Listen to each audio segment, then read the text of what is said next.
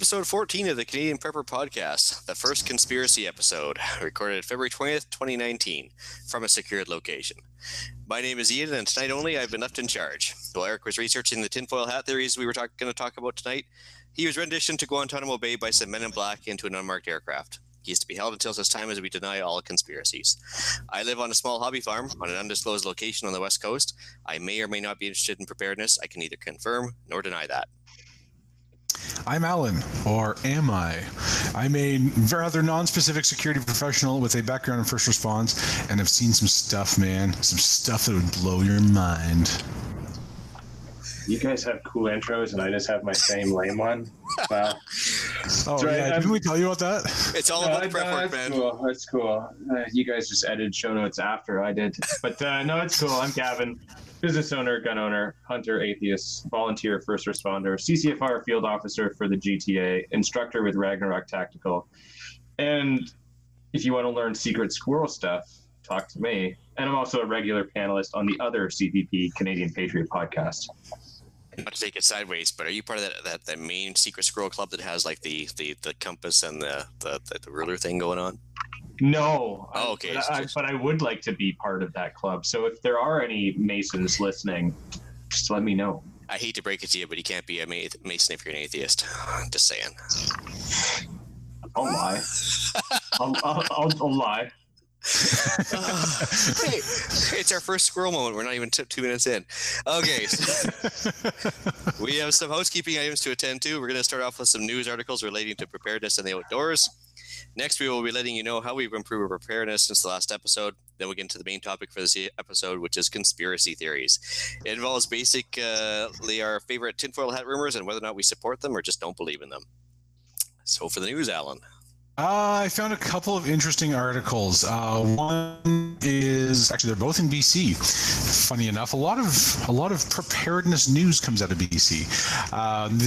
The first one is a link from the CBC, and it is a record or a reference to a measles outbreak at a French language school, where some 33 students and staff have been asked to stay home because they have low vaccination rates, and the government is trying to either reduce an outbreak or control the population. I'll let you decide.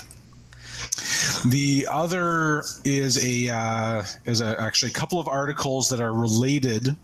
This is from Global News, and there were some avalanches and rock slides that have closed some highways, part of the Trans-Canada Highway 97, and perhaps somebody who's from that area can tell me exactly what that means, but it seems like a fairly significant artery through the BC interior that's been closed. That article was showing that they were actually having to blast their way through the road and to open the highway. So it just goes to illustrate that it could be that it's really quick, that you can end up completely isolated and cut off from your support lines. Yeah, so Highway 97 starts basically in the Okanagan Valley, right at the U.S. border, and goes all the way up past Prince George, and which is right in the dead center of the province, all the way up to Dawson Creek, BC. So it basically bisects the province. So right where it meets the Trans-Canada at the north end of the Okanagan is probably where that happened, I guess. And it doesn't take much for avalanches around there. It's really steep terrain in the Revelstoke area, that type of thing. It's just certainly it's that time of year, right? So do you think all the vaccines are on the trucks that can't get through the highway? Is that why people aren't giving them to their kids? Could be. Wasn't that dog sled? Wasn't that how the vaccines were delivered back in the day? I feel like we can still get dog sleds through. Yeah, interestingly enough, whether or not you're pro or anti-vaccine or whatever, I don't even want to get started with that one. But come on, it's a conspiracy episode. But the thing is, okay, so if you are vaccinated, you shouldn't be worried about somebody else infecting you if they're sick. I mean, you should be fine, right? So, I mean, if they work, you shouldn't have to worry about it. And if they don't work, well, then why are you doing it? I don't know. It's one of those things where I got in a huge thing on Facebook today about vaccines with some people. Yeah, I mean, there's no easy answer. They talk about herd mentality and herd healthiness. Herd immunity. Herd immunity. Herd mentalities. Yeah. That too. Yeah, it's a totally different thing. Yeah, on both sides of the argument, I think it's very apt description of the situation. Oh, and both sides of that discussion are dug right in. And so, I mean, whether or not you can talk about the stuff other than the actual vaccines in, like the adjuvants and everything else, or you can talk about, like you said, Bill Gates' plan to reduce the population through vaccinations, which he's on record saying. I mean, there's just no end to that argument. And everybody's right. That's what makes it such a great conspiracy. Well, yeah, exactly. And not only that, but you're worse than Hitler for being on the other side of the argument. You know what I mean? You're worse than Hitler for being on any side of an argument. Yeah, exactly. Yeah. Yeah. So what do you have first in the news, Ian? I got a couple there. One, a train carrying crude derails in Manitoba. So it was on the CBC. And interestingly enough, because pipelines are evil, they've been taken to carrying crude oil on trains. And so if the Lac-Mégantic thing couldn't teach us enough, there's another one that derailed in Manitoba here, which is, of course, spilled oil everywhere into a town and so on and so on. And of course, it's going to pollute the water supply, and it's going to do all sorts of other stuff. So, I mean, pipelines may have their issues, but I think their accident leak rate is probably a hell of a lot lower than train derailments, which happen weekly. So, well, and also the whole explosive fire thing where you can't control it when hundreds of cars explode simultaneously. Yeah, like I think like a pipeline maybe has a very small, consistent leak, whereas like a train doesn't until it does, and then it's really, really, really, really bad. And then probably causes billions in damage and lawsuits, in which case could have bought a whole new pipeline for that. Yeah, like death and a bunch of stuff, and like 10 times worse than whatever minimal damage is done by the slow, small leak in the middle of nowhere that's not affecting anybody.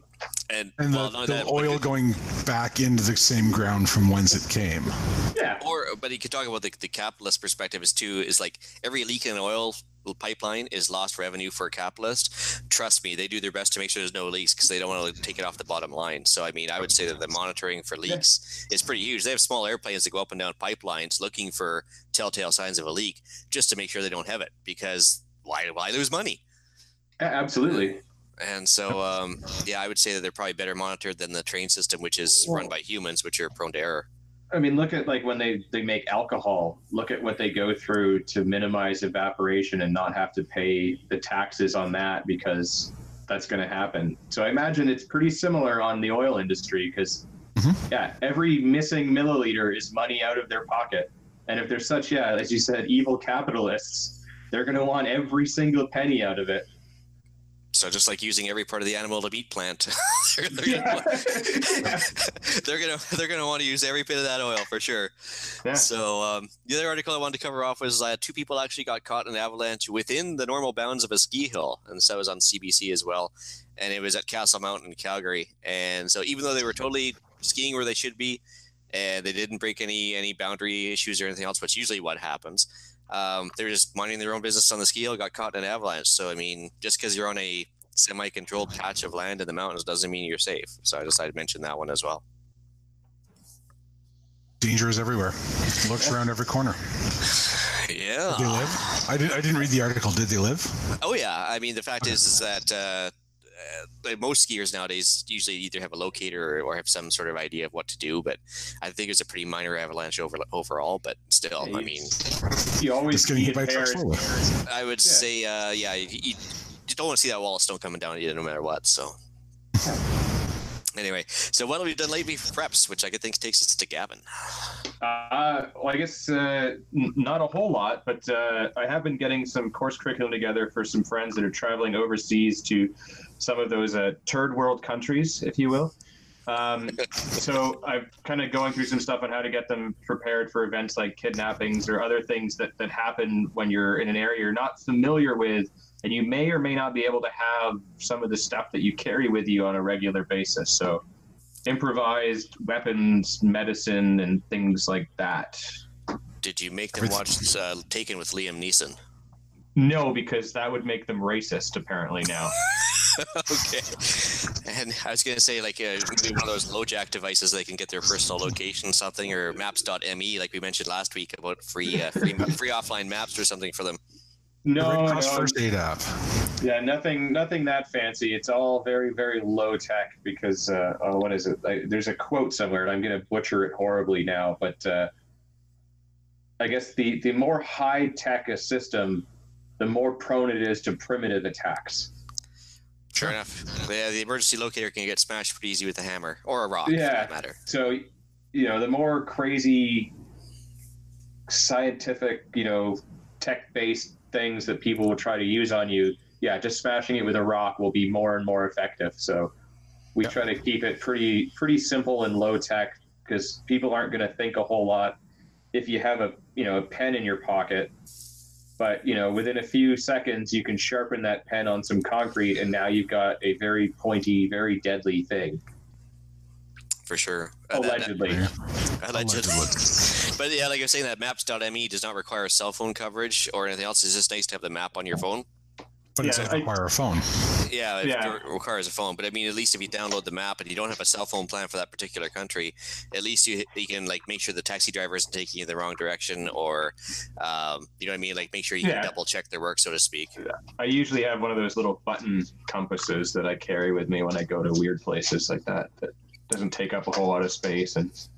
But I'm one of those weirdos that does that stuff. So actually, those don't go to weird places. Yeah, I try not to, but I like traveling. And that button compasses, like, I mean, you get them from like Amazon or whatever, or eBay. But have you found some that are actually fairly decently reliable?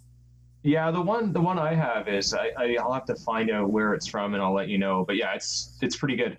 Yeah, because some of them just sit there and spin or never do settle on north or anything. Oh else, yeah, no, so. this is a pretty decent quality one that I know a lot of people that do this kind of stuff. They rely on it, so that's good.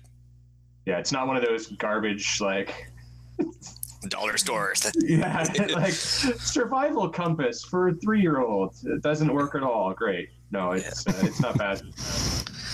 Cool. Alan?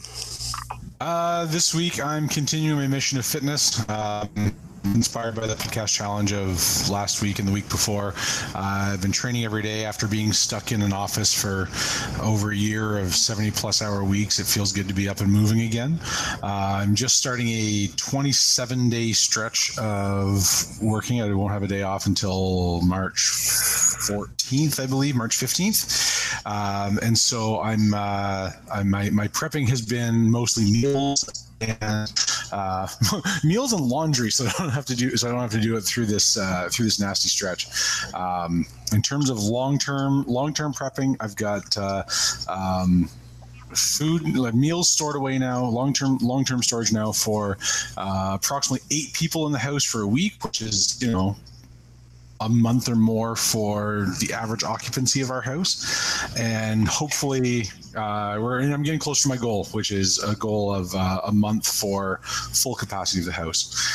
This week I spent a lot of time practicing knot tying.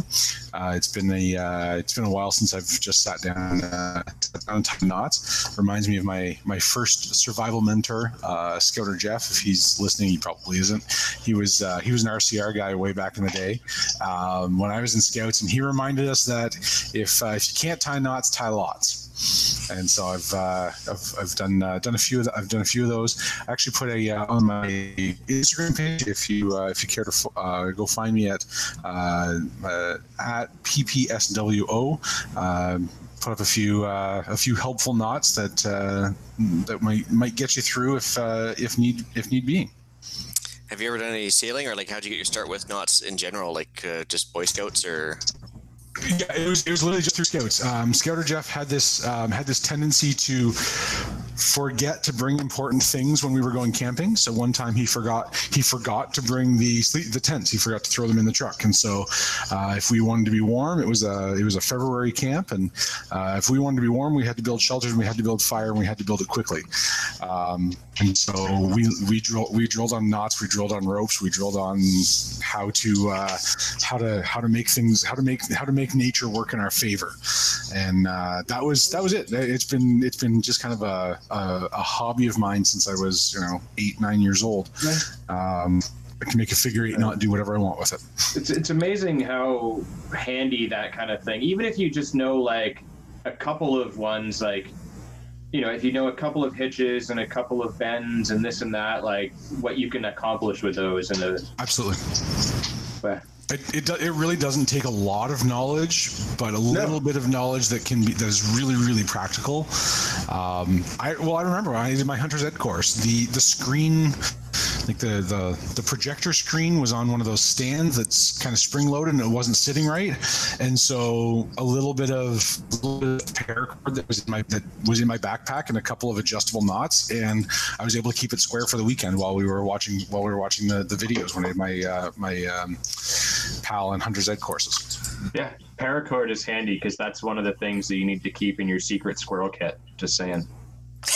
If your shoelaces aren't paracord, you do not deserve to be watching this episode right now. Pretty much, yeah. Well, I know I have to ask if the question is, did Scouter Jeff really forget the tents? Oh no, it was 100% on purpose. No question, it was on purpose. We didn't realize it at the time, but it was 100% on purpose. That was if we were given the option of building a shelter from whatever we could find on the ground and piled up snow, or sleeping in tents, we would choose sleeping in tents every time.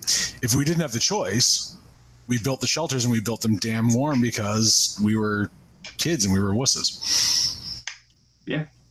No question, it was 100% on purpose, and I thank him for it. Every single time I go camping, I remember all those lessons of how to build a fire and how to block the wind and how to adjust for the wind and all of those good things. Kind of like that mean uncle that threw you in the pool to get you to start swimming, but on like more of a larger scale with winter camping. You'll be fine. Yeah, you'll be fine. You'll be fine. Yeah, you only get hypothermia once. So. Yeah, did you really need all 10 toes or not? I mean, oh man. So actually, yeah, I was gonna say like knots again. You could use them for anything like the reef knot, everything else. But there's the 550 paracord is what I was gonna come back to. But definitely buy the spool if you can save up and just buy a big spool. Oh yeah. I find those 100 knot hanks that send you. After the first usage, it ends up like you turn around and it's gone into like this giant ball that you can't undo. So I end up trying to use the spools as often as I can because it's so handy. Yeah. There's actually a kit you can buy that you can spool your own, and then it even holds a little lighter in this thing, and it's got like a strap cutter so you can cut they're pretty neat. I have about 17 different colors that I've just collected over the years, and yeah, I take everything apart and I spool it. I've used old fishing line reels and I spool all my paracord on it. Oh, see, that's just clever then. Okay. Yeah. Now I feel bad because I've still got this hank sitting in my suitcase. Oh yeah, my is all balled up and. But I like I said, I still have that book that shows me how to tie 550 cord bracelets, so I have a reason for having it in my suitcase. So it's all good. Yeah. Yeah. As for myself, I guess week 3 now, I guess, of the keto diet. I don't know. Like my wife's holistic nutritionist as well, so she's kind of behind it. She's okay with the science behind it, and it seems to be going well. I haven't really stepped on the scale since, but it seems to be. I feel better. It's certainly working so far. If you feel better, that's what counts. Yeah, and I mean the weight gain has stopped, that's for sure. And yearly work medical is happening in March, so I guess I'll know by then for sure officially if there's any results. As far as that, so we're just going through that big snow melt now. So we had that big snowstorm a little while ago, and just trying to get everything, I guess, uncovered. We had a bunch of logs that we'd bucked up before, but they got glued together with the snow. So as they get pulled out of the snow, we've been piling those up as well. We fixed a lot of damage to the bird netting for the chicken coops. So as the heavy snow hit, it's all wet and gross, just falls to the ground, and the chickens can't even get outside the coops. So we had to pull those out and fix all those. Water collection facilities took a hit as well. So not only frozen solid, some of them, but even some of the eaves troughs got destroyed. So we had to fix some of those. Just that wimpy West Coast eaves troughs, right? And see here, we placed some eggs in the incubator to improve our egg production, and we started this year's meat birds. So that allows us to sell some hatching eggs down the road. Once we've got our own taken care of, we can sell day-old chicks or just the fertilized eggs. Carry on with some more reloading, and then made one last trip to the range before my summer vacation ended. Poorly timed summer vacation, and then finished my gas rotation of my jerry cans. So it worked out well. So I got fresh gas all around.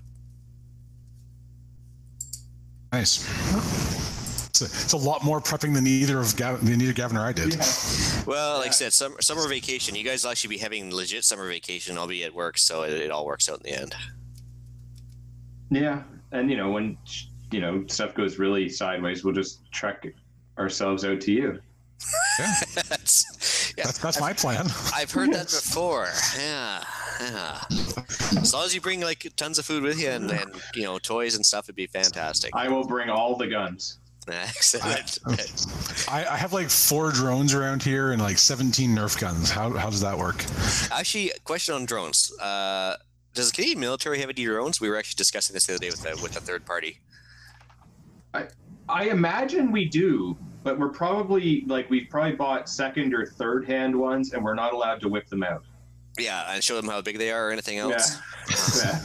Dang. I would imagine the stuff that they actually want to deploy we don't know about yet. Yeah. Because interestingly enough, like I guess from an automation perspective and job loss perspective, that down in the U.S., I guess like a third of the Air Force pilots now are drone pilots. Which theoretically is good because if the drone gets shot down, they can just take over another drone and keep going, right? But you can see down the road there's going to be autonomous ones that the Soviets are already unleashing and everything else. I'm just kind of wondering if we were just being left behind the dust here or what's going on with that. We don't have any enemies. Yeah. I mean, I imagine that, eventually most frontline combat stuff is going to be some sort of drone, be it little robot people or tanks or whatever are going to be unmanned because no loss of life, right?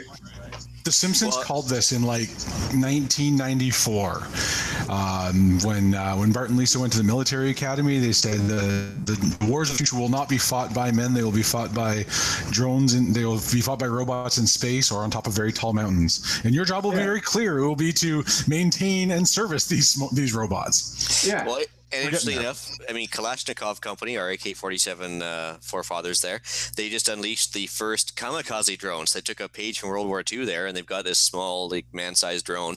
And basically, its job is to go about half an hour towards the enemy and just dive down with the explosives pretty much vertically and self-destruct. And that's just what their new thing is. And so it's a completely disposable drone. How do you attack an enemy that doesn't care whether it lives or dies?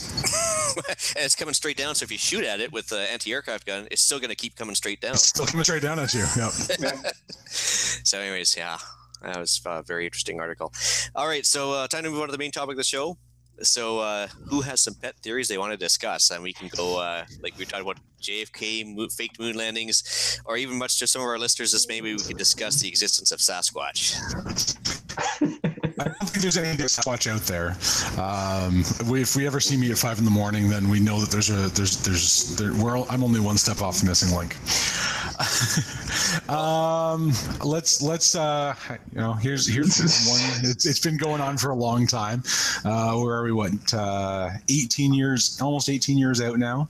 The big question: does jet fuel melt steel beams? This was a theory that's been circulating shortly after the 9/11 terrorist attack on the World Trade Center in New York City. The theory claims that since jet fuel only burns at about 1,500 degrees, it cannot possibly melt the structural steel beams in the World Trade Center because the structural steel beams require about 2,700 degrees of heat to melt. I have 2 points about this. One, the steel did not need to melt in any way, shape, or form. It just needed to lose strength. That starts to happen around 850 degrees. And at 1,100 degrees, it loses 50% of its strength. The weight of the building does the rest. The second point that I have about that is the oven effect. So while the fuel itself may only burn around 1,500, being concentrated in a concrete building builds that heat up much higher and has a lot more time on target, which means that the effects of the heat are significantly greater. I was reading an article about from the National Institute for Steel Construction. So they are the leading subject matter experts in how buildings like that are built and how stable and safe they are. They said that once the consumable materials in the building ignited, such as the curtains, the desks, paper, computers, carpeting, all the stuff inside, it's reasonable to say that pockets of heat achieved heat pockets as high as 1,832 degrees Fahrenheit, which is enough to reduce the strength of the structural steel down to about 10% initial rating. So you couple that with hours and hours of no firefighting, meaning that it's got lots of time on target. You've got all the vertical shafts, including the elevators, service ducts, stairwells, all that stuff, carrying the heat up and down. And there's no question that all of that points to the internal heat initiated by the jet fuel is more than enough to bring down those buildings. Well, and I imagine, I mean, with, the windows being smashed out and everything, there's going to be plenty of oxygen feeding that, plus the added weight of an airplane stuck in the building. Yep. And then the fact that none of the all the fire partition doors were open because people were clamoring out the stairwells. So the doors that are designed to keep the heat isolated into specific pockets are now open, and therefore they're not keeping the heat in specific places. Yep. I'm going with it's totally plausible. Exactly the way that we saw it happen on TV. And so, of course, being contrarian, I had to put in a couple articles just to push your buttons. So, so I said so that doesn't explain Building 7, which had no planes hit it. And of course, you mentioned something about seismic activity then. Right. Well, I mean, the seismic activity is recorded, right? When the first two towers collapsed, it was it registered, right? So if you're picture a kitchen table and there's a Jenga set in the middle of the table. Now shake the table. Does the Jenga set fall down? Right? If you shake the table hard enough, the stuff that's on it's going to fall over. Alternately, in that same article that I referenced, the World Trade Center, so WT7, so the number 7 tower, was largely powered or had a lot of backup generators apparently. So one of the main occupants was actually the city of New York. They had their emergency command center there, which was all powered by emergency generators, which were all fueled by significant underground fuel tanks. So because of the jolts and the impacts related to the original attack, there was a resulting fire in the number 7 building because there was no firefighting effort, and because it was fueled by these large fuel tanks that were underground. You had exactly the same effect just over a longer period and without the introduction of the external oxygen, and that's why it also fell down eventually. And so, of course, I couldn't even find anything that was from a credible source on the whole buildings burning for forever and not collapsing. I think I got one from collectiveevolution.com.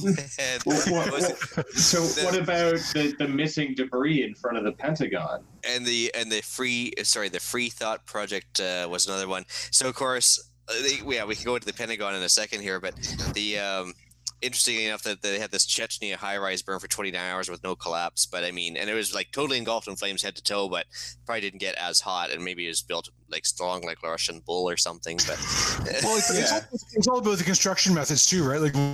One of the things about the World Trade Center is that it had no interior columns, so it was supported only by the exterior wall and the elevator shafts. There were no rear columns. Yeah, and that was one of the features. It was revolutionary at the time, and that eventually led to the hindsight, probably a bad idea.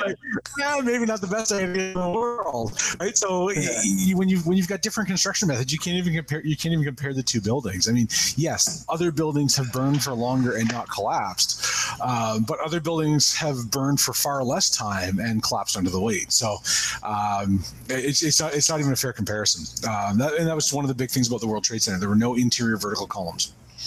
Also, fun fact about the World Trade Center, every door in that building, in both towers, one and 2, could be opened by a single key. Oh, geez, that's a locksmith nightmare, isn't it? Yeah, absolutely. I can only imagine. I did a case study on it when I was teaching about master keying as a locksmith, and we were talking about how enormously large and complex that system was, because each floor had its own master, and then each unit had its own master within that, and then individual rooms. But one key opened the entire complex.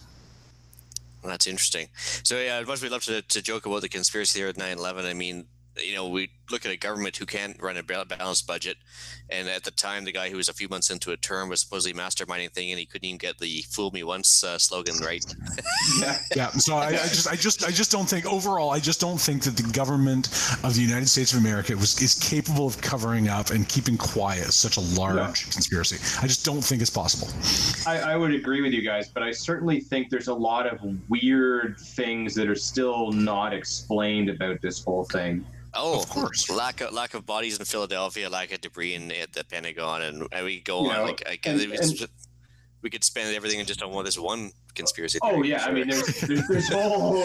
I'm sure there's whole podcasts and websites and everything dedicated to it. But like, there absolutely are. Yep.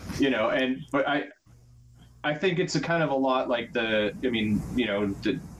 British and everything with the Enigma machine. Like, maybe they didn't plan it, but they certainly knew that things were happening, and maybe they let it happen in order to enact new regulations or things like that. And even that's maybe a little iffy, but the Homeland Security Act and everything came about after the fact, right? Well, the Patriot Act got rammed through without anybody reading it. And I mean, the fact is that wouldn't have been the first time in history the U.S. did it either. I mean, they knew Pearl Harbor was coming. They did nothing. Yeah. They knew about the Zimmerman telegram for World War I, and that basically, supposedly Mexico was going to join and start a new front against them, so they had to join the war. And, the Gulf of Tonkin, whether or not that actually happened or not, I mean, they knew something was going on there.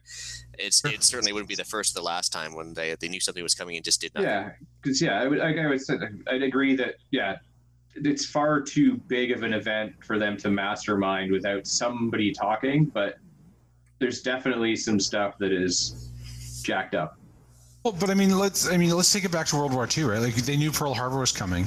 They didn't stop it. What happened as a result of the world going to war is the Depression ended, right? War is good for business, right? So when we're in a period of economic depression, it's not a bad thing to go to war. And it's very good to get people back to work and get people skilled and start moving money around. The U.S. prior to the Pearl Harbor was making money selling to both sides, but then they figured out they could make more money if they went back to war.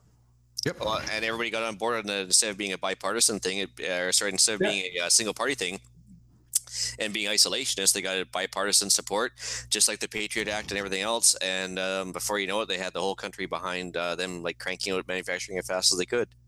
Yeah, and like we said, and unemployment went from 30% to 3% in a month. Yeah.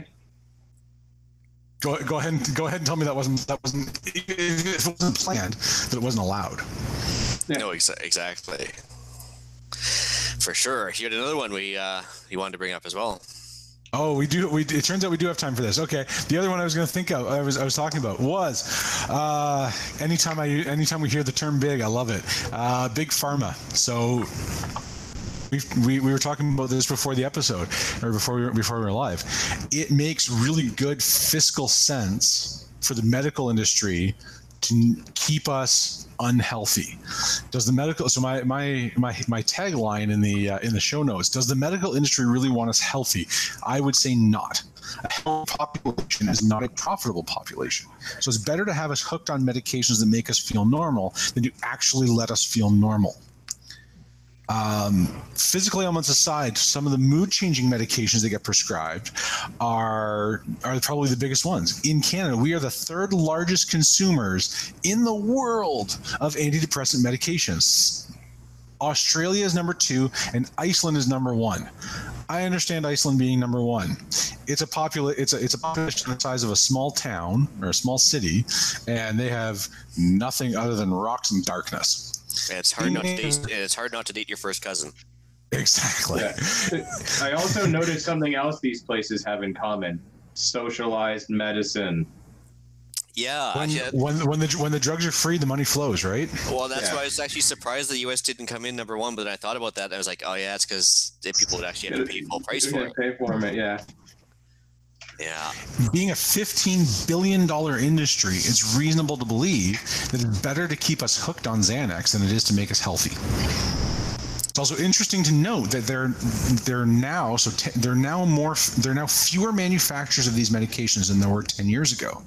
So more people are taking them, fewer people are making them, and so who's actually shareholders, doctors, the people that are benefiting it are everybody except the people that are taking it. Well, it's not even a conspiracy theory to say that the doctors do get kickbacks for prescribing certain brand names over the other. It's not called a kickback, but it's called something else. And basically, you get a prescription referral bonus or whatever you want to call it. Yeah. And legalized drug dealing is huge in Canada, right? People that are pharmaceutical salespeople make huge dollars. So, I mean, I think symptom management is the name of the game rather than actually curing people. That's certainly that doesn't even almost fall into conspiracy theory. It just falls into like observable fact.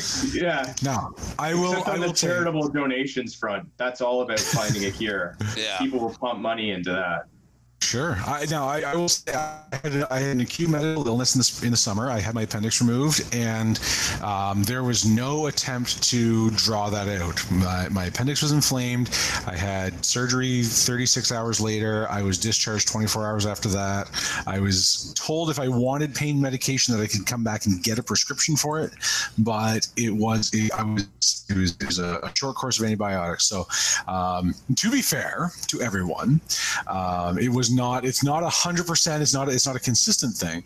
But I think especially when it comes to the mood altering drugs, it's a lot easier to keep somebody hooked long term than it is to solve the problem. Oh, for sure.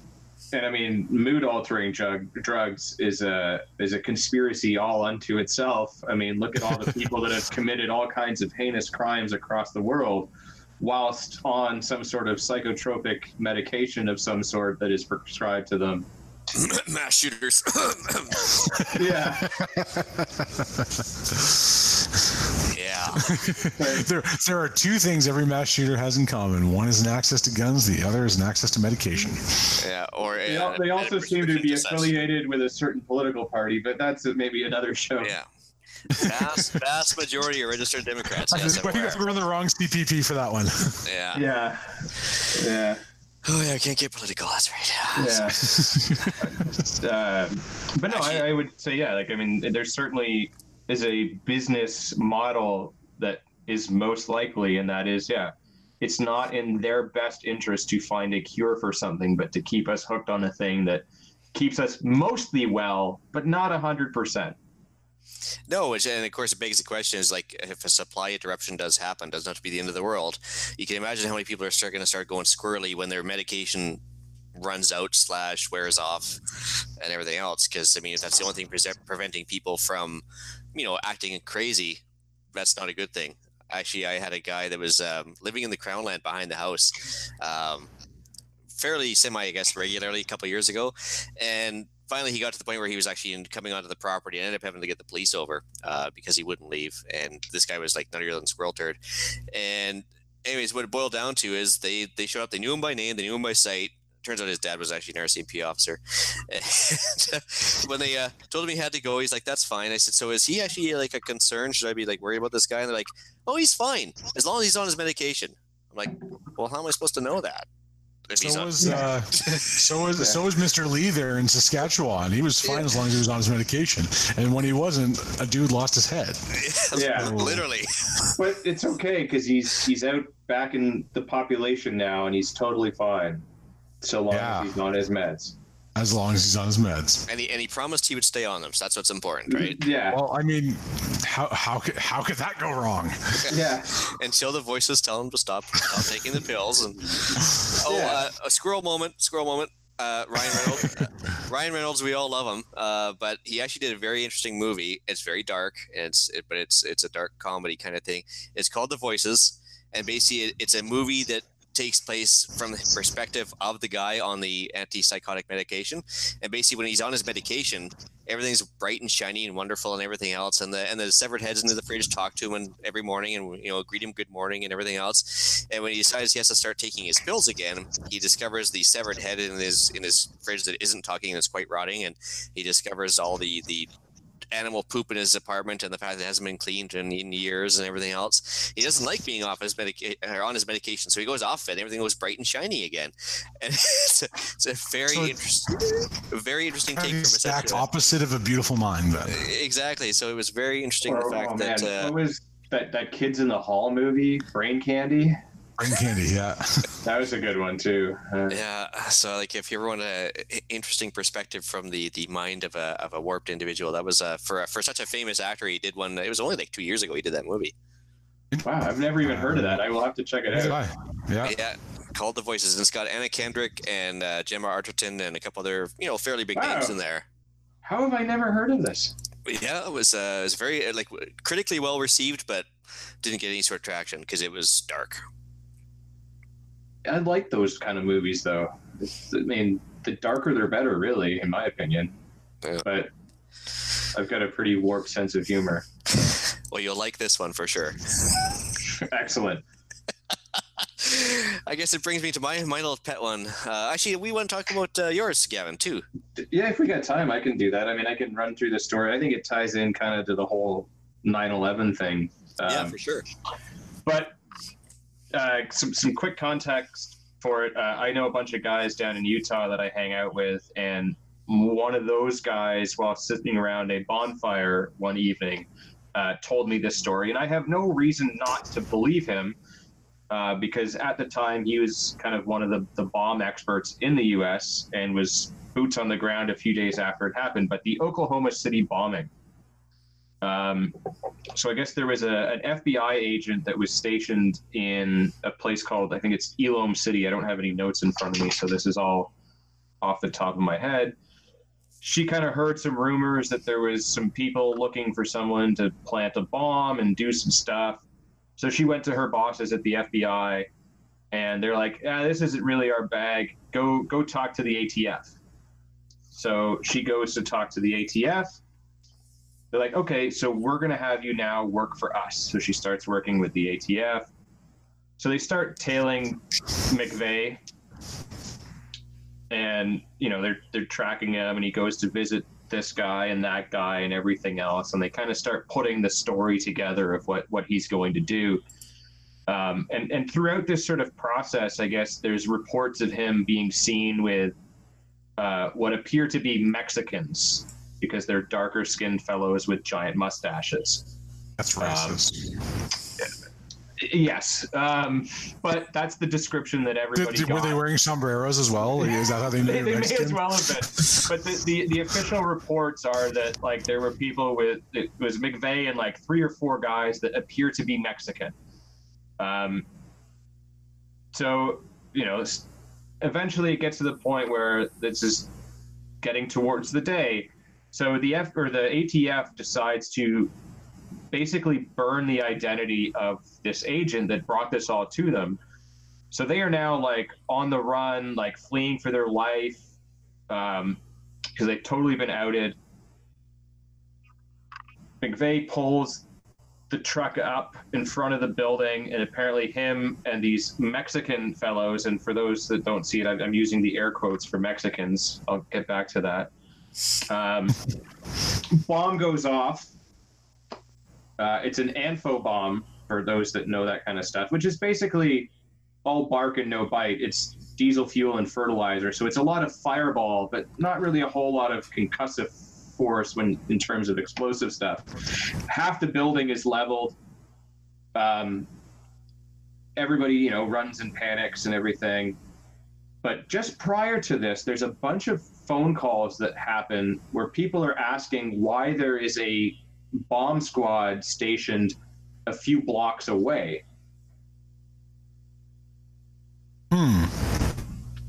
But in the panic ensuing shortly after the bombing, everybody heads in the direction towards where this bomb squad is stationed. So this particular bomb squad, which happens to be the ATF bomb squad, is not first on the scene. The local police department, who is also very close and happens to be located where the traffic didn't go, gets to the scene first and secures the scene and does all that. And if you watch and you can find some of the original footage they actually pull some sort of a device out of the building on the half that's still standing. So it didn't go off. So that only aired on the live broadcast, and none of the other broadcasts after that even mention it. So that's handy. Yeah, and so McVeigh, takes off and heads out of there and happens to get pulled over by a police officer who is like 2 weeks from retirement for a seatbelt infraction, and ends up getting thrown in jail for some reason for this. So the manhunt is on. They're looking for him everywhere. They can't find him. And then all of a sudden it comes up, holy crap, we've got the bomber in custody already. That's convenient. Yeah. But then remember the movie SWAT where they got the international murderer on a broken taillight? Yeah. That was also Ted Bundy too. They got him on a broken taillight. Yeah, they got a broken taillight. But everybody's evacuating the city, and everyone's evacuating the city, and you pull a guy over for a seatbelt infraction. And wasn't there a building evacuation order to certain members of certain offices? And so that's what I was just going to say. So that's basically the gist of what happened. But here's some interesting facts. There was not a single ATF agent that was killed during this whole thing, despite the fact that they have offices that took an entire floor up. They were the ones investigating the case, and they had credible evidence that said this was happening prior to it happening. Okay. They also, instead of being the Bureau of Alcohol, Tobacco, and Firearms, which sounds like the coolest job ever, and were almost about to get shut down, all of a sudden became the Bureau of Alcohol, Tobacco, Firearms, and Explosives. So they gained new powers as a result of their involvement in this particular incident. I'll counter that. Al Capone only went to jail for tax evasion. Yes. Right? So maybe they got him on a seatbelt violation. There are those air quotes again. Maybe they got him on a seatbelt violation, but maybe they knew what they were looking for, and the seatbelt violation is just what gave him the probable cause to pull him over. With a cop 2 weeks from retirement. Right? Who's got nothing to lose. So you've got... Yeah. And he's guaranteed his day's pension. Yeah, I'm gonna give them a pass on the seatbelt violation just because that's something they can use as probable cause to pull them over. I remember, I used to watch Cops when I was young, and they would know that the guy just left a drug house, but they would tail him until he ran a stop sign, pull him over because he ran a stop sign, and then find the drugs. Right. So you gotta take what you can to protect people's constitutional rights and still do your job. And so this is the sort of last little interesting part of this thing, and this is the part that really threw me when I heard it at first. And I don't know if it's true. Like I said, I have no reason to believe my buddy is lying, and he worked for certain other 3-letter agencies. He did a lot of security work over in the Middle East and was stationed pretty high up. And he heard through the person that he was bodyguarding in the Middle East that the bombing was not actually McVeigh's idea, but Saddam Hussein sent a bunch of Iraqis to Mexicans. Yeah. And so that's where the whole Mexican thing is, dark-skinned and big mustaches. So no sombreros. Okay. No sombreros. Yeah. Sent them. That's the big distinguisher. Yeah. To Oklahoma to try and find who could do this and who they could kind of push to do this to make it look like it was homegrown. And the reason why he picked Oklahoma was because it's pretty much damn near in the middle of the United States. So he was literally striking at the heart of America. So that's okay. So one of those things where, again, it's there's some weird stuff that went on, And again, it's maybe not the government planning it, but it's maybe the government letting it happen in order to acquire new powers or enact new regulations and stuff like that. But that's an oldie, but a goodie in my books, if you will. See, I knew those guys were trouble when they weren't eating chorizo tacos right off the bat. That'd be the These dead Mexicans giveaway. were definitely not eating tamales, so Yeah, no bacon and eggers for them. So no bueno, yeah. So yeah, like you said, coolest job ever. Because you imagine they're sitting there like swirling cognac, smoking a cigar, and shooting a gun. Like, you know what would make this job even better? If we had a grenade to go with it. Shit up. Boom! So we need to get that E in the title. How can we do this? Yeah. But yeah, like it's one of those things that like a lot of people don't really talk about anymore because it happened so long ago, and like within days of the building blowing up, they collapsed the whole building. So like the evidence of it was not there for very long. Well, you can't have anybody questioning the narrative. I mean, come on.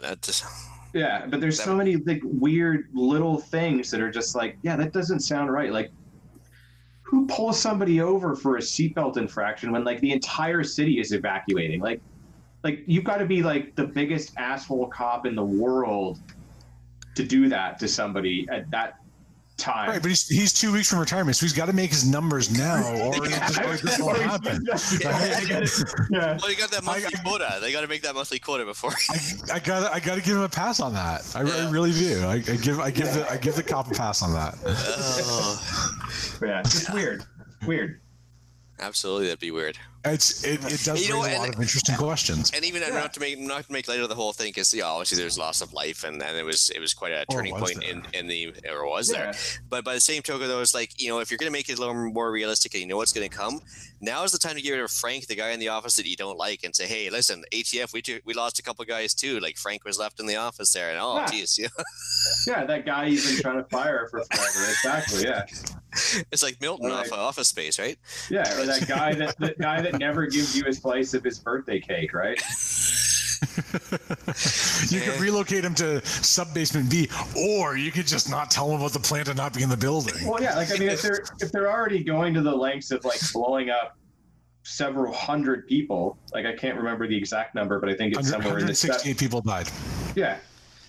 So you're already killing people. What's a couple more from your own agency to make it more legit, less like you had nothing to do with this? I mean, yeah. It's. I mean, if you're gonna be an evil bastard, be an evil bastard, right? Like, don't be a really good evil bastard. Yeah. Yeah. Not that we're teaching people how to do that kind of stuff on here. That's. I don't think we need to teach them how to do that. People who want to be evil bastards are going to be evil bastards, whether we ask them to or not.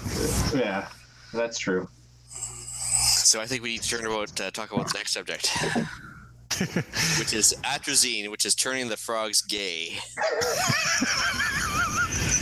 So you guys have probably heard it in previous podcasts on Patriot Podcast, and even me mentioning this a couple times during the water filtration chat, that you don't want to turn those frogs gay. So atrazine, to give you guys a bit of background for the listeners, is a pesticide that herbicide or pesticide? Technically, it's a herbicide. It's used in corn and sorghum production, and it's basically used in the flyover states, like on a grossly larger proportion than the rest of the continental U.S. So basically, the Corn Belt, Iowa, and all that area, it's heavily used there. And the problem is, what they've run into is that this atrazine has been leaching into the water supply. Now, of course, they've linked it to fertility issues, causing certain types of cancer and hormonal changes in women. So, of course, they immediately started doing some lab testing after it had been released, and it turns out that it was causing some actually laboratory frogs to change genders arbitrarily, which I guess is a thing. If you watch Jurassic Park, it's a thing frogs do. So anyway, what the turning the frogs gay thing comes from is an Alex Jones quote, and if you guys can Google it if you're listening to the podcast, about Alex Jones's rant about how the frogs are turning gay and how the tap water is a gay bomb and everything else. I mean, as far as conspiracy theory goes, I don't think Alex Jones was way off. His delivery might have needed some work. So, yeah, a little bit. Although I think it was for Halloween, he did a whole episode where he dressed up as a gay frog. So and clearly not very politically correct about the whole thing. So if you're going to try and prove a point, I mean, there's better ways to go around it. So I actually population control. Yeah, so I linked a Scientific American article, so I figured that is at least a little bit better than some of the other ones I found. So it turns out that this is a quote: "Is as of 2001, atrazine was the most commonly detected pesticide." So my mistake, it was a pesticide contaminating drinking water in the United States. So society suggested it's an endocrine disruptor, and it's an agent that can alter the natural hormonal system. It's been proven now to cause cancer, birth defects, and reproductive rate dropping, I guess. So is it safe to use for crops? Well, according to Big Ag, yes. That's debatable. Big Ag, Big Pharma. Yeah. Right in tight together. You know who else this ties into? That whole ethanol fuel nonsense, because it seems to be coming from the corn states. Exactly. Ooh, and keep in mind, this is the same group of people that also told you that thalidomide and Agent Orange were good ideas at the time too. So, legitimately, I mean, would the world be able to produce as much food if they didn't use modern chemicals and fertilizers? Probably not. But by the same token, that obviously there's some bigger issues with atrazine being used in the States. So as far as the conspiracy theory goes, it is certainly causing some problems. We have had a noticeable drop in reproductive rates in North America in the last 30, 40 years. Yeah. So that's something we could maybe is correlation versus causation. We've also had a significant increase in the availability of porn. Yeah. That's true too. Correlation versus causation. Yeah. Here's a question: How is that particular pesticide applied? Sprayed, but it's most of them are. They're just sprayed over top of the crops, and then basically just leaches in. So, would it be safe to say that it is a trail by, say, crop dusting airplanes?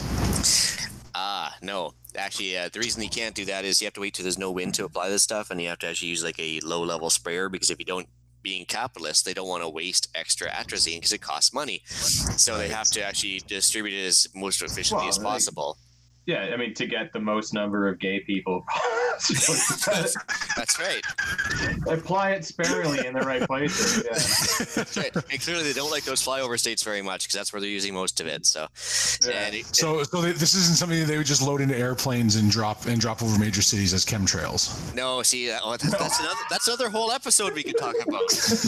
Yeah, no, it's not the east coast of Canada where they were testing like DEET and everything else. And all kinds of other stuff where they just are like, whatever. Yeah. We don't like these people. they're just Nova Scotians, whatever. It's fun. Yeah. And honestly, actually, not a lot of conspiracy theory was declassified and proven true that back in the 1950s, the U.S. military intentionally sprayed the city of Winnipeg with a relatively benign biological agent that caused like flu-like symptoms, just so they could test spreading rates between people. So you could see how long it would take for a city to poison itself with the biological agent. So it was very interesting. So basically, the entire city of Winnipeg got the flu one time in the 50s, and nobody thought much of it at the time. But at the time, it turns out it was the U.S. just experimenting. The problem is, though, is that like from all the first aid training and stuff I've done, basically the symptoms of the flu are the symptoms of everything. Yeah, everything. Yeah. Oh, you're sweaty. Also, the symptoms of a heart attack. Also, the symptoms of major shock. Yeah, stroke, everything. So it's like, yeah, you're just gonna die. I think. I don't know. Or it could be nothing. Or it could be nothing. Or it could be better. It could be absolutely nothing. Yeah. It could just need water. I think I'll save. This is also why telehealth in Ontario is completely useless. Yeah. Well, they don't want to waste their proper nurses' time. Come on now, you're just a wage slave, or a tax slave. So anyway, I think we'll leave fluoride for another night. But fluoride and chemtrails. Is fluoride used in chemtrails? That's a good question. Tie those together. Don't be silly. It's atrazine. Come on now. It's atrazine. I mean, I don't know. Anywho, back to serious business. Yeah. Here's this week's podcast challenge. I'm gonna stand up a big one, especially because it's still winter. Learn or practice 4 different ways of making fire. Conventional methods: use a match or a lighter. I hope everybody that's listening to this podcast can do that. Make a fire effectively. Next up, use a ferro rod. So a different method that doesn't use a flame but uses a spark. Then add a friction fire, such as a bow drill or a plow, something like that, and then use the sun. And that actually ties us into an email we'll get to in a little bit in a moment. But find 4 different ways of making a fire, 4 different sources of heat to ignite your tinder and make a fire. And that is my challenge to everyone this week. I'll give you guys a good one in case nobody knows. Steel wool and a 9-volt battery. Oh, absolutely. That's a great one. Absolutely. Yeah. That's one of the ways. But practice it and make sure that you can actually not just create a spark, but actually create a flame. Put your kindling on top of that. Put your fuel on top of that, and actually make a fire to keep yourself warm. Practice that a few different ways. That's your challenge for this week. I mean, Vaseline and cotton balls. Vaseline and cotton balls works good too. But I don't want to know if any single guys have that collection in their personal property. I don't want to know why. But I don't want a Vaseline for somebody who never uses Vaseline. So shout outs, Gavin. I think I asked you before. Any shout outs? No, I don't like people. That's fair. For myself, actually, I got a message on YouTube from a guy named Rye. He's a local prepper. He made a YouTube comment for me. He's asking exactly where I am. Like, from an ops perspective, I'm not going to give him a lat and long, although I almost did the other day when I was actually showing the iPhone with the lat and long. You dropped the pin by accident? Yeah, like it almost actually showed. I was like, oh no. So the traveling prepper actually said, dude, you almost gave away your lat and long like perfectly on camera. I'm like, oh yeah, I almost did. But anyway, so I'm definitely mid-island. So if you're anywhere near there, it's and if you're a local guy, you know what that means. And it's definitely away from major centers. Yeah, if you don't, stay the hell away. Yeah, exactly. But for sure, in the contact info later on, Rye, just drop me an email. And if you're local, for sure, let's see if we can meet up. And yourself, Alan. I will give a shout out to my aforementioned scout leader, Scouter Jeff. He was an RCR guy. I can't even count how many years ago that was. I'm such an old man now. But anyways, when I was in Scouts, he taught me to keep my head on a swivel, be prepared for the worst, and told me that the right knot in the figure 8 family will get you just about anything that you need done. So Scouter Jeff, if you happen to be listening, I have never forgotten. Sounds good. So no iTunes reviews this week. We did get 2 listener emails. Gavin, you want to take the first one? I certainly do. This one is from Kevin. The subject is Ian's EDC for the road kit. I don't think Ian mentioned a magnifying glass. If he did, then I missed it. Buy the Fresnel lens one from Amazon. They are dirt cheap, and if you have to pull a splinter, they will help you see it. Man, I've had to do that far too many times. They are backup fire starter, or if you lose your reading glasses, they are great there too. I carry one in my wallet as EDC as well. It's one on my back bug out bag. First aid kit? Fact, yes. There you go. Love those TLAs. What's a TLA? 3-letter acronym. Oh, okay, fair enough. First of all, I went full autiste, and so Alan and I were discussing it. It actually turns out it's pronounced Fresnel lens, and because there's a city of Quesnel in British Columbia, and I figured it had to rhyme with that, and we actually had to go to the dictionary for that one. The Oxford English Dictionary pronounces it as Fresnel. I'm not one of them. There you go. So the magnifying glass. No, I don't have one in my kit at all. But interestingly enough, if you can buy one and they're flat and light, and they work great. But I wonder if it actually would start a fire using the sun, if that would be enough. Like, you know, the old glass magnifying glasses from dollar store work great, but I don't know if one of those would work. You guys ever use one? The only way to find out. Practice. Yeah, I've only ever used the old school glass ones back in the day, like in school when I was being, you know, a punk kid. Well, burning ants and stuff like that. You know, doing kid stuff. My Vaseline soaked cotton balls. That's, you know, Vaseline Fresnel ones will get you just about anywhere. Yeah, it's a good Friday night. With the Fresnel lens or the cotton balls? Whatever. No, it's Vaseline. One then the other. Yeah, I don't judge. That's how you end up on like watch lists and stuff. Yeah. Oh, I think if you're not on a watch list by now. Yeah, I think if we mentioned Oklahoma City 9/11 and atrazine in the same podcast, we're on a watch list. Another listener email. This is from Mike. Mike says, "Hey guys, I've been enjoying the show. Had some questions for you. Question 1: I heard in one of your episodes that you sell some of your chicken meat. What are the legalities of selling the meat? Do you need to have it butchered by a certified butcher?" Ian, I think that was you, wasn't it? That was talking about that.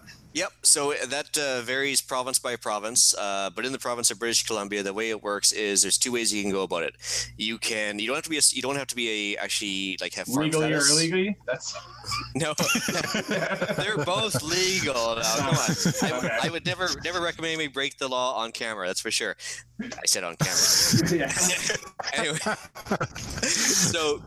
Anyway, so yeah, there's two ways to do it in BC, and basically, if you get it commercially processed by a BC provincially certified or chicken or even I guess abattoir of any sort, and it's been commercially processed, and you can prove that it has been just by one of their labels on the meat or whatever in the package, then you can actually sell it over the fence without farm status to anybody for up to a certain amount. If you exceed a certain dollar amount, basically the government's going to want you to become a farm status kind of farm, but up to a certain amount, you're fine.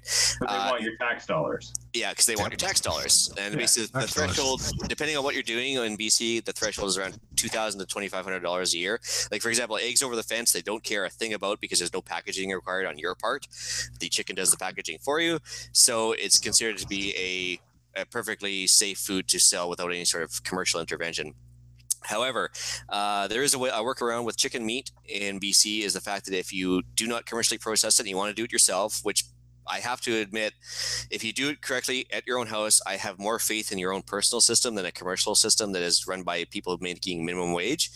But you can sell meat over the fence as long as you clearly mark it, not for human consumption, meaning you're selling it for dog food or you're selling it for whatever have you. Just to say the words "not for human consumption," give it to the other person, sell it, and what they do with it is their business. But you've made your point. So, and a lot of people do sell that as dog food. Like if you have like a spent hen that's old or a rooster that's more than a year old, just like a hog that becomes like over a year old, the boars get a taint to the meat. You don't want to sell them for human consumption anyway. So why commercially process them? Makes sense. Yeah. And then Mike's second question. I moved into a new house last year. Although having 2 ways to heat the house was on my wish list, it was overruled when my wife saw our current place. What are the best ways to add a second way to heat your house? Biggest concern is losing power, not being able to run the furnace. Thanks for a great show. Signed, Mike. Well, Mike, there are as many options as you want for that. Probably the most basic way is to add a gas insert fireplace. That's going to add value to your home, secondary heat source, doesn't require power, and even your wife will enjoy that. It makes for more romantic evenings. Most homeowners can get on board with that. Natural gas lines rarely get shut down like the power grid does. And if it doesn't need a power vent, if you install a system that doesn't need a power vent, then you don't require any power at all to keep that gas fireplace running. If that's not enough, my next go-to would be to consider a portable wood stove with a knockdown chimney. I vent that out a window if you floor it. Just seal up the window so you're not letting in cold air, and you have as much fuel as you can stack in your woodshed. It doesn't take up a lot of space when it's tucked away, and is usable for more things than just heating your home. Take that camping with you. Take that to the hunt camp. Take that wherever you want to be, out in the cold garage. I know I have a wood stone garage that would keep me warm out there. Unfortunately, mine's too big to move into the house, but it would be a good secondary source. If you really want to go full bore on that, then install a generator with a power transfer switch that just runs your furnace. It just runs the power vent. It won't take a huge amount of draw, and that could keep you going. You can even get generators that have a natural gas supply or a large propane tank. That'll keep your house warm and toasty for as much time as you have fuel for. Yeah, those are a few options. You can get an oil furnace as well. Yep. The hunt camp that I go to has one of those, and let me tell you, man, I've been out there in the winter when it's like -20, -30, and like it's got a wood burning stove that you can, like one of those old school Pioneer ones that when we get there, we light it because that gives us sort of instant heat. But it's the oil furnace that really heats that place. And I mean, it gets so hot that even on low, that you got to open the windows at night because you start sweating. And I mean, they're great. Yeah, pellet stoves are also great. But pellet stoves require power. Yes, but if you have a generator, they require very little power. That's true. If you get a variable speed, like an inverter generator that actually winds down with less draw, that's even better. Well, that and to go with that generator, because I have a little bit of knowledge on this stuff because I sell them. There is actually a thing that you can buy that's a little bit of it's a transfer switch, but like you don't have to go and get an electrician to wire it in your panel. It doesn't cost a whole lot of money, but it actually installs behind your meter. Oh, and so, interesting. So apparently, at least in Ontario, once a year, you're allowed to call your government-sponsored electricity provider, and they will come and shut off your power for free and allow you to remove the meter, and then you can place this thing behind it. And as far as I know, because we've looked at selling them, we just haven't brought them in yet, you pull off the face of the meter and this thing slides in behind it, then you put your meter back on and you seal it up, and it gives you a little plug that you can plug your generator into, and it stops the power from feeding back into the grid if all of a sudden the power comes on. So it's not an automatic.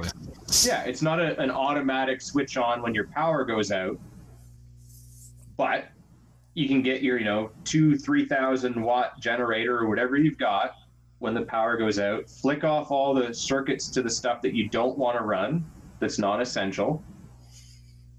Plug in your generator, fire it up, and power the stuff in your home as an alternative to the sort of more costly, although better, sub panel with all the stuff you want to run and this, and like a natural gas or propane generator that'll kick on. That's certainly another interesting option. Yeah, there's a lot of really cool things to provide power and heat in an emergency. Well, and if you want to make it on the cheap a little bit too, so you guys were talking about having a wood stove in place in the house, like so. Princess Auto, everybody's got a good Princess Auto nearby. I think when they go on sale, they're like $99 for those like little four-legged wood stoves. Yeah. You can get one of those for $99. It's probably big enough to heat a couple rooms in the house, so everybody just kind of piles into the two rooms if need be, if it's really cold out. I think you'd have to do a fair amount of prep work for like a window insert to make sure that. Because I think that's probably the biggest hazard to running one of those is making sure that you have either like an asbestos or fireproof or whatever window plug that you can run one of those stovepipes through. But if you have that set up ahead of time, then you just basically pop out open the window, plug in the plug itself, start the fire, and then that, like Alan was saying, that's unlimited heat supply if you have a fair amount of wood nearby. Yeah. I mean, they've got the big wood processors too that you can. I mean, you mount them outside your house. And I mean, you're throwing like full-size logs and stuff in there, and those are pretty good too. So I mean, there's lots of options that. Yeah, I think that. Well, that Princess O one's like $99 or something when it's on sale right here. And it doesn't. Yeah. And it doesn't have to live in the family room. You can knock it down and take it into the basement. It's light enough that with a little bit of effort that you can hide it out of the way until it's needed. But if you've planned for that ahead of time, then you've got a secondary heat source that requires nothing but. The wood that's already around, and if you've got a couple of cords there for your campfires, then a couple of extra cords becomes your secondary heat source if the power goes out long term. Yeah, the ones I'm talking about though are like big permanent, like outside the house units, like But like I mean, they exist, so like I mean that's an option. Like if you want something more permanent and you've got the money, they're great because they will do a better job than the portable unit. But the portable units are. Again, like it's an emergency, so you spend $100 or whatever. Yeah. Cheap, fast, and easy. Well, so it depends on what your wife will let you get away with, I guess, is the short answer in the end of that. Exactly. Yeah. Well, also, if you have any questions, consult with an expert, like a fireplace guy. Maybe not a fireplace, but consult with a heating and air conditioning guy to make sure that you have proper clearances and everything else. And even like something as simple as a candle can cause problems. When we had the big power outage a few weeks ago in my neck of the woods, literally we're standing and staring across the beam, we're watching a house burn down, and it turned out it was just two kids with the parents watching them using the little tea light candles. They slipped off, started a fire, house burned down to the ground. And because the fire trucks just couldn't get to them. That's all it boiled down to. So it doesn't take much for things to fall astray. So gas supply, you mentioned that, Alan, but natural gas, I think it's under about 4 inches of water column for pressure. And from what I was told with the accumulators in the neighborhoods and stuff that have like a gas PSI accumulator, you've got about a 3-week supply. So if the power goes out, isn't coming back, you got about three weeks or so, depending on how many people are using it, before the supply runs out. So that's something to think about. And then the military stoves. So, like, you guys remember those? They look like the miniature lighthouses or whatever, but they're like a military stove that run on diesel fuel or gas or like any kind of fuel you can find. Yep. And they have like a circular wick to them. A friend of mine has one, and I can't remember what they're actually called, but they're like a military issue thing.